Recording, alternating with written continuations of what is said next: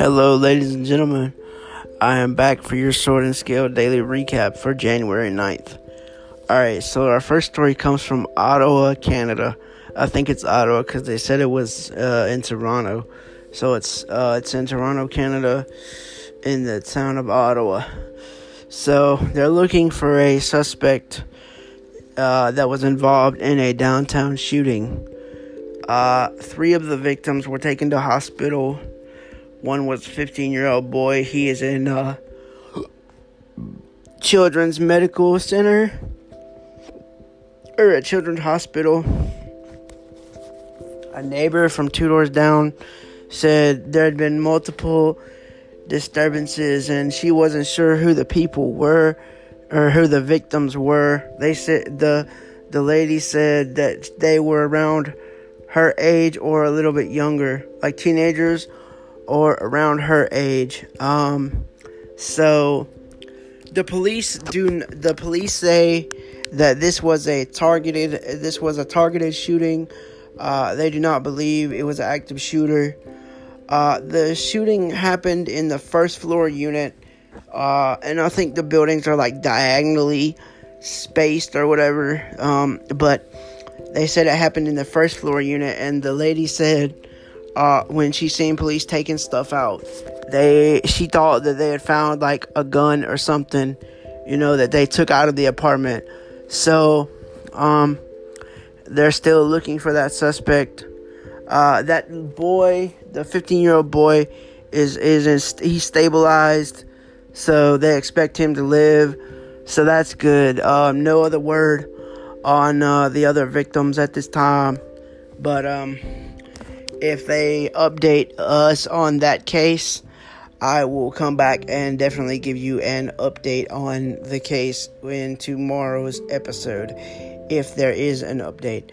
I will be back with the next story momentarily. Peace. I'll be bleh. I can't talk today. I will be back with the next story momentarily.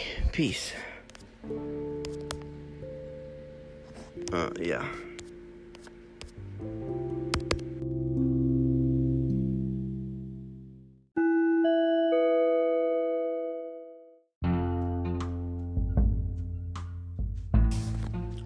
Our next story comes from Alabama, where 21-year-old Colby Lewis is on trial. He's being charged with first-degree burglary, first-degree rape, and first-degree sodomy. In 2016, the Iron Bowl was being held, and he apparently followed this lady, or this college student, home, who was 19 at the time. And the college student said she heard somebody coming in her front door as she was getting ready for bed. When she confronted him, they said that he pulled a gun on her, robbed her, and then raped her. So she called family to go stay with them. They told her don't take a shower to preserve DNA evidence. When they took her to the hospital, they put it in the codex. The something about DNA. Some kind of DNA identifying system. So then the case went cold until last year. Then he was linked to another case in Tuscaloosa where he went and robbed somebody's apartment, kicked open an apartment door, and robbed it for a TV. So then they matched his DNA to the rape. His trial's still going on. They're going to let us know if there are any more updates on this trial and what's going on with this trial at a later date. So that's the second story. I'll be back with the final story in just a few moments, ladies and gentlemen.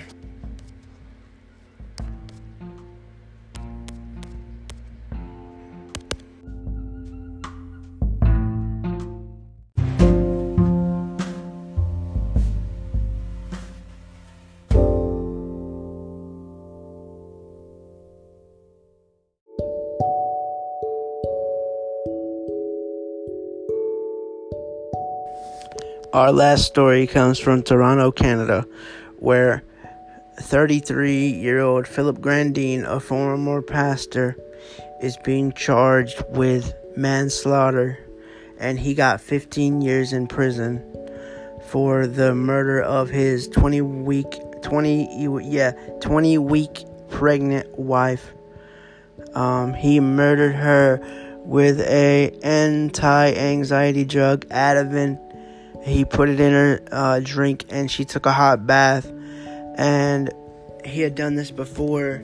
They had installed a porn blocker on their computer because Carissa Van Deen, his wife, who he murdered, found out that he was having an affair with one of his church people. And so he resigned as the pastor. So he went to work at this care home.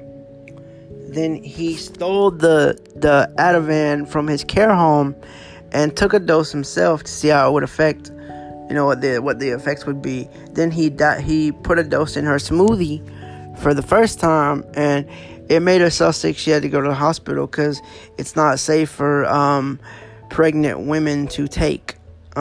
He said the reason that he did that was so he could talk to his mistress in peace and uninstall the porn blocker in peace. And so now he's awaiting. He got his sentence, and his attorneys are trying to appeal it, and so they he got 36 months off his sentence, so he only has 12 years left to serve. So and it's bad, y'all. I mean, this is crazy,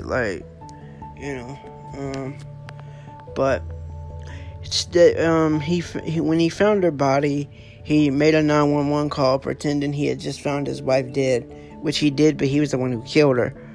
But this story to me was just crazy. So but yeah, but he's still waiting his appeal. They may have a bail set. I don't know. I think they said there was a bail set or a bail hearing or some stuff. But that's going to do it for today's episode of Sword and Scale Daily Recap. Join me again tomorrow when I will be doing the last episode of Sword and Scale Daily Recap for this week. And then you will tune in next week for more Sword and Scale Daily Recap. So, hope you enjoyed this, ladies and gentlemen. And I will talk to you guys later. Peace.